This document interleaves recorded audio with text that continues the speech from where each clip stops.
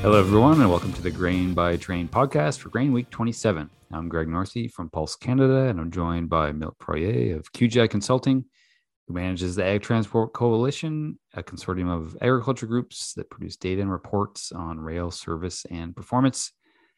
How are you doing today, Milt? Not too bad, Greg. How are you? Yeah, I'm pretty good. So, Week 27 report just came out from the ATC.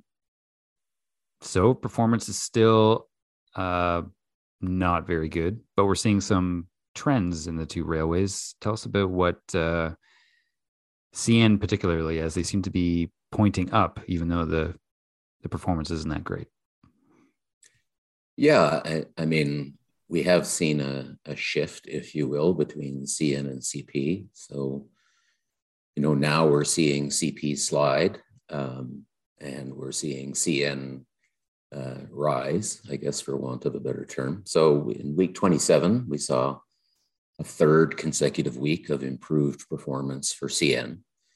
Although having said that, order fulfillment performance does remain a dismal 45%, but admittedly significantly better than the 24% that it was, 3 or 4 weeks ago. So we'll take positive news where we can find it.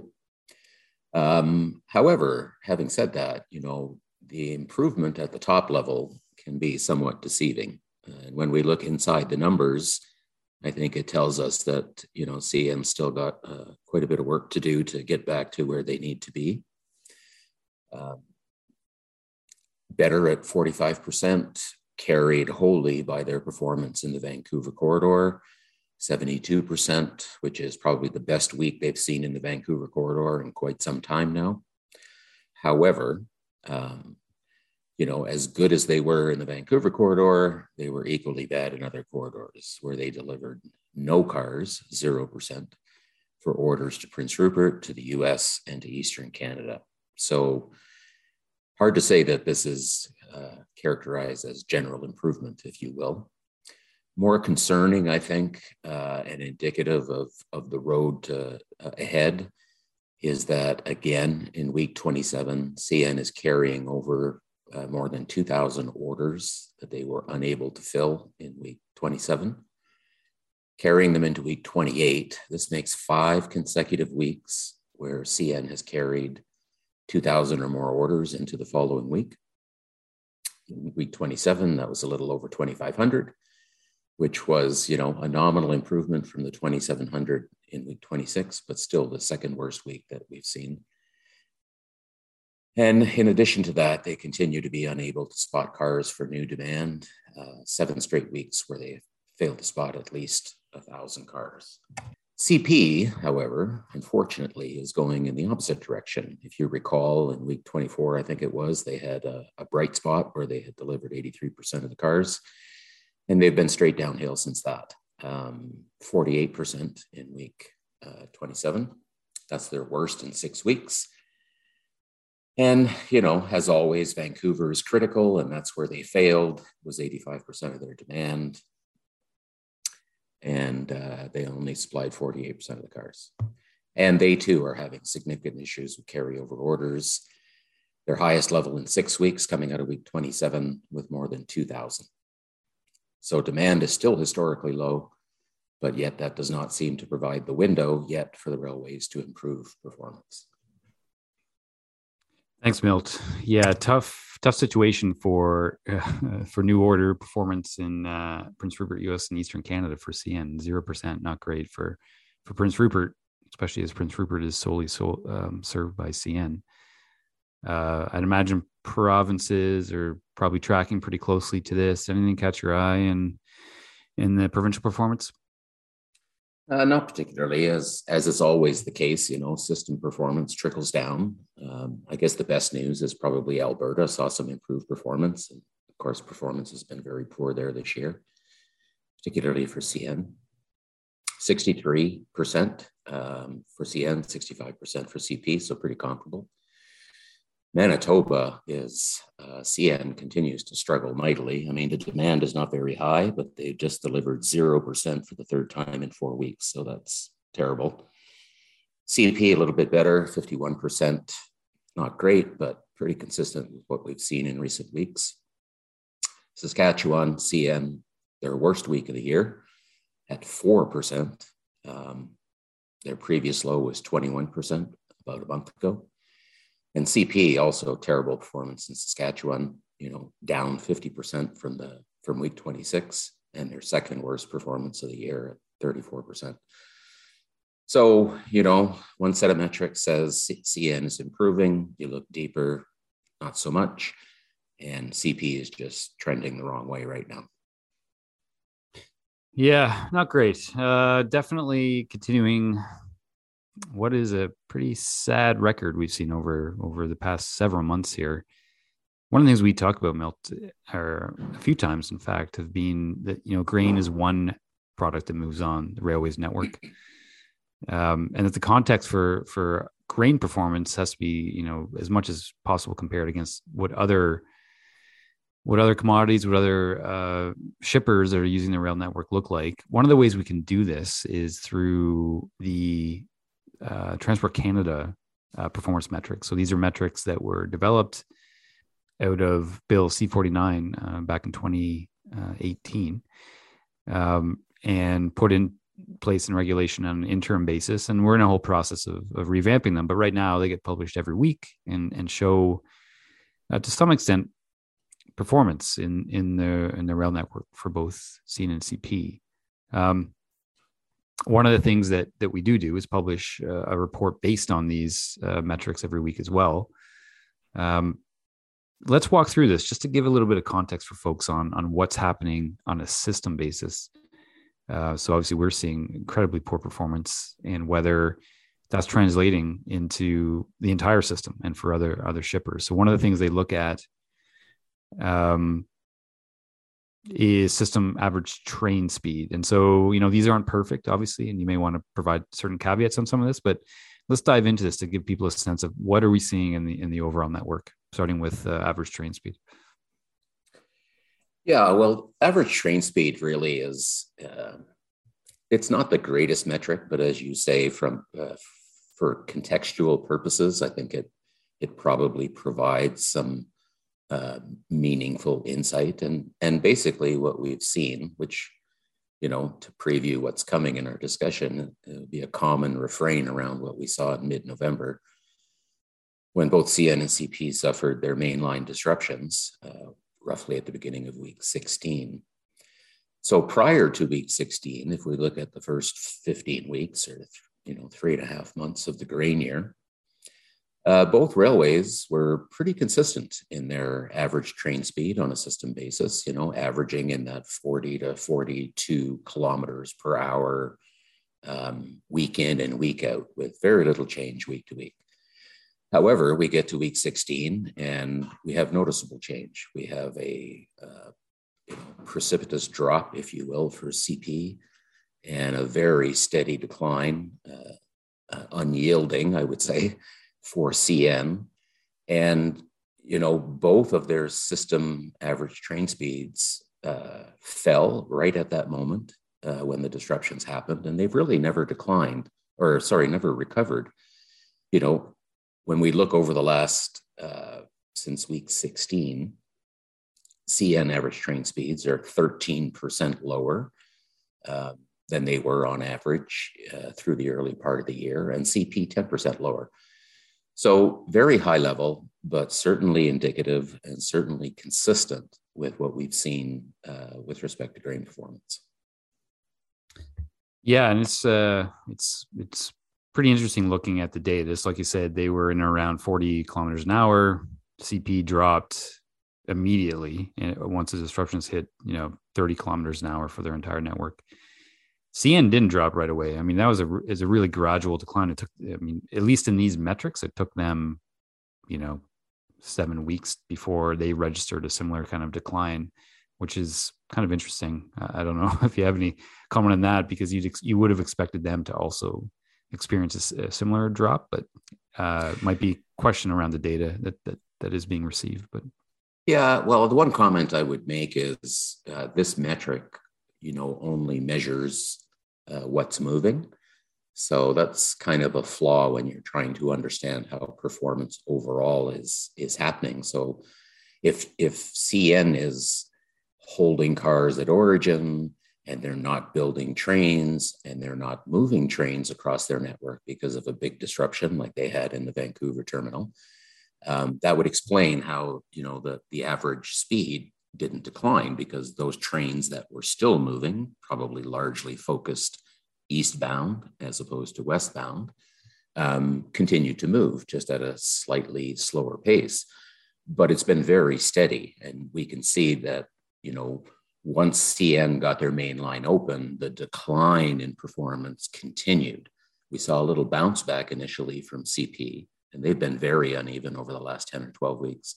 But CN in some ways is more concerning because, once the decline started, it kind of never stopped, even though they've had their main line back since the first week of December. So that's 2 months now. And yet performance hasn't improved. So in one sense, that makes me think that CN might have bigger issues than CP in this regard, because CP has shown some recovery, whereas CN really hasn't. Yeah, pretty concerning, that recovery element. And as we said, I mean, these are measuring everything that's moving on the network, not just grain. One of the next one we can look at is average origin dwell time, and these, by the way, these are all available on the Stats Canada website, and you can see them. So let's dive into this one, because this actually also shows some interesting patterns as to what's happening in the network for all the traffic there. Yeah, I mean, origin dwell is one of the things that we track for ATC in some of our metrics. And the story is very similar. When we look at the numbers through the first 15 weeks prior to the disruption in November, both railways were pretty consistent. Week in and week out, they were averaging about 11 hours on a system basis for average dwell time, which is, really good dwell time when you think about the fact that that's basically the elapsed time between when a customer releases a car to the railway and when the railway actually pulls it from its origin station. So 11 hours is very good, frankly. But since the Vancouver disruption in mid-November, that 11-hour average has risen to 32 for CN and 34 for CP. Now, that's the average over the last, 10, 11 weeks.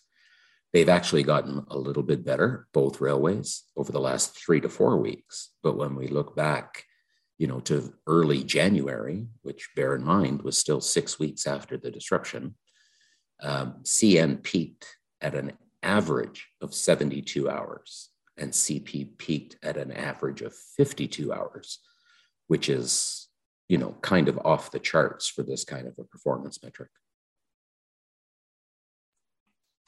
For another one we can look at, trains holding daily. Tell us about this one, Mel. Well, based on the methodologies that the railways have published, this is supposed to reflect the number of trains that are online and holding, in other words, not moving for X period of time. So pattern, again, very similar for both railways, in that 6 to 8 train range per day through the first 15 weeks. And then since week 16, they're averaging 11 to 12. They've been as high as 16 to 18, kind of been holding at a pretty high level here for the last 6 weeks, which is not encouraging. Generally, just for edification of our listeners, this tends to reflect trains that are holding for crew issues or locomotive issues. There are other reasons, of course, if you have a disruption or whatever, but really the point is that the numbers have almost doubled from pre-disruption to post-disruption and have not shown significant improvement here over the last 6 weeks. So also concerning. Yeah, we'll move into one of the last ones we'll look at, which is cars not moving 48 plus hours. This is a pretty interesting one, and I think it's quite reflective, particularly of everything we've talked about as far as performance, potentially some methodology issues in this as well. But one we can also directly, we can directly compare to grain, which I think is interesting. So for the overall system, cars not moving 48 plus hours, what are you seeing, Mel? Well, counts are higher, as one might expect based on what we've been talking about here for the last few minutes.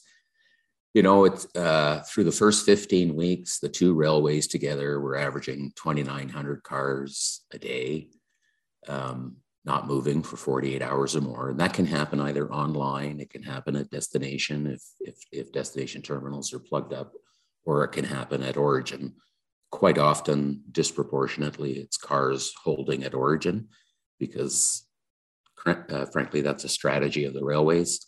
If your system is not fluid, you probably don't want to bring loaded cars onto the system and make the congestion worse. So what we've seen is the railways generally adopt an approach where even if shippers load and release cars, if the railway's network is not fluid, they will tend to hold those cars at origin. So that tends to be the majority of cars holding. So 2,900 sounds like a big number, but when you think in the context of, the hundreds of thousands of cars that are rolling around on the railway on a daily basis, it's actually pretty small.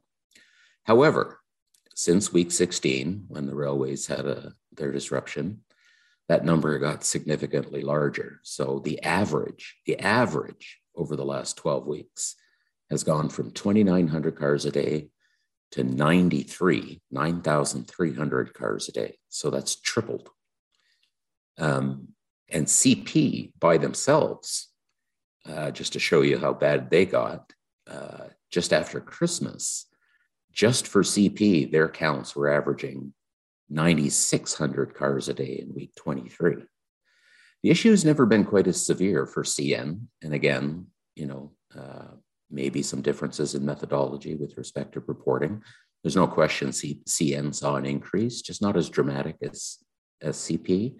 At their highest level, they got to 3,800 cars a day holding. Now, the concern about CN, frankly, from my perspective, even though their numbers are lower than CP's still to this day, they're actually at the highest level they've been all year. So CP peaked, 4 or 5 weeks ago, and they've been showing steady improvement over the last 4 weeks. Their numbers are still high, but they're trending in the right direction. CN actually has been trending in the wrong direction for the last 6 weeks, and they just hit their peak this week or last week. So for me, I would be as concerned or more concerned about CN in the fact that they're not getting better. CP admittedly was much higher, but they are getting better. So those are kind of two different tales there for each railway. From a context piece, how much of these cars that are not moving for 48 plus hours are grain for the two railways? That's different by railway, interestingly. And again, maybe some reporting methodology issues here, but we can only work with what we have. But if you look at CP and you go back through from the beginning of the grain year, they've always been in that 11, 12, 15, 16% of cars that were not moving for 48 hours were grain cars based on what CP has been reporting. They had a spike, as you would expect there, starting in late November, but they've also come back to their levels from early in the year. CN, very different. Their numbers, as reported, always been significantly lower than CP, kind of averaging that 3 to 7% range. And even though they rose post-disruption, they never got anywhere near the levels of CP. CP, I would argue, not inconsistent with the percentage of traffic that grain represents on their network, at least historically. Whereas CN far lower, like significantly lower. You would expect that those numbers would be similar, but there is quite a gap between the two. Can't really explain it based on the visibility we have on that data, but less movement, I would say, in grain for the number of cars not moving than we saw for the broader network, which tells us a little bit of something about recovery, which we'll talk about shortly. Yeah, so let's dive into that. obviously these are really interesting context to see the network in its totality. So what does this say about the relative performance of grain, or does it say anything? Yeah, I think it does. A couple of things. As poor as grain performance has been, and we've talked about this week after week after week now for the better part of 3 months, by some measures, grain performance is not as bad as it has been in other sectors. Grain performance is not isolated. It is suffering not only from poor execution of the railway's grain plans, but it's also suffering from a broader performance decline that's been seen across the entire railway systems of both CN and CP. So when you think about that, there are concerns for grain shippers that go beyond, I guess, what I would say, fixing grain. And the reason for that is that the improvement in performance for grain is not totally dependent on the railways improving performance for grain. The performance improvement for grain is going to come as a result of a broad-based improvement by the railways across their entire networks. So grain performance has declined, everybody's performance has declined, and to get grain performance back to where it needs to be in a meaningful way, something more significant than the little increase we saw in CN this week, for instance, it's going to rely on a system improvement, not just a grain network improvement. And this is pretty straightforward. I mean, railways are a network-oriented business. So assets for the movement of grain are shared across all commodity sectors that the railways are moving, specifically train crews, locomotives, and track capacity. And for the most part, you can't fix an interconnected rail network one piece at a time. It's kind of an all or nothing proposition. So I think if grain performance is to improve, in part, it's going to be the result of an improvement by the railways across their entire systems. And that's likely, given the numbers that we're still seeing, to be a ways away. So I would say that, grain shippers should be cognizant of the fact that we're not just around the corner from returning to normal. It's probably still a little ways away. Yeah, I mean, it's a really good point on the entire system has to improve if we're going to see improvements for grain. And, it's something also to think about around investments, right? Like we can drive efficiency into the grain handling transportation system with investments in elevators and terminals and everything else. But ultimately, when the system fails, we're gonna go down as well. And so it is a really interesting consideration around that, about what it means for grain within a system basis. So, well, Milt, really appreciate you walking us through that.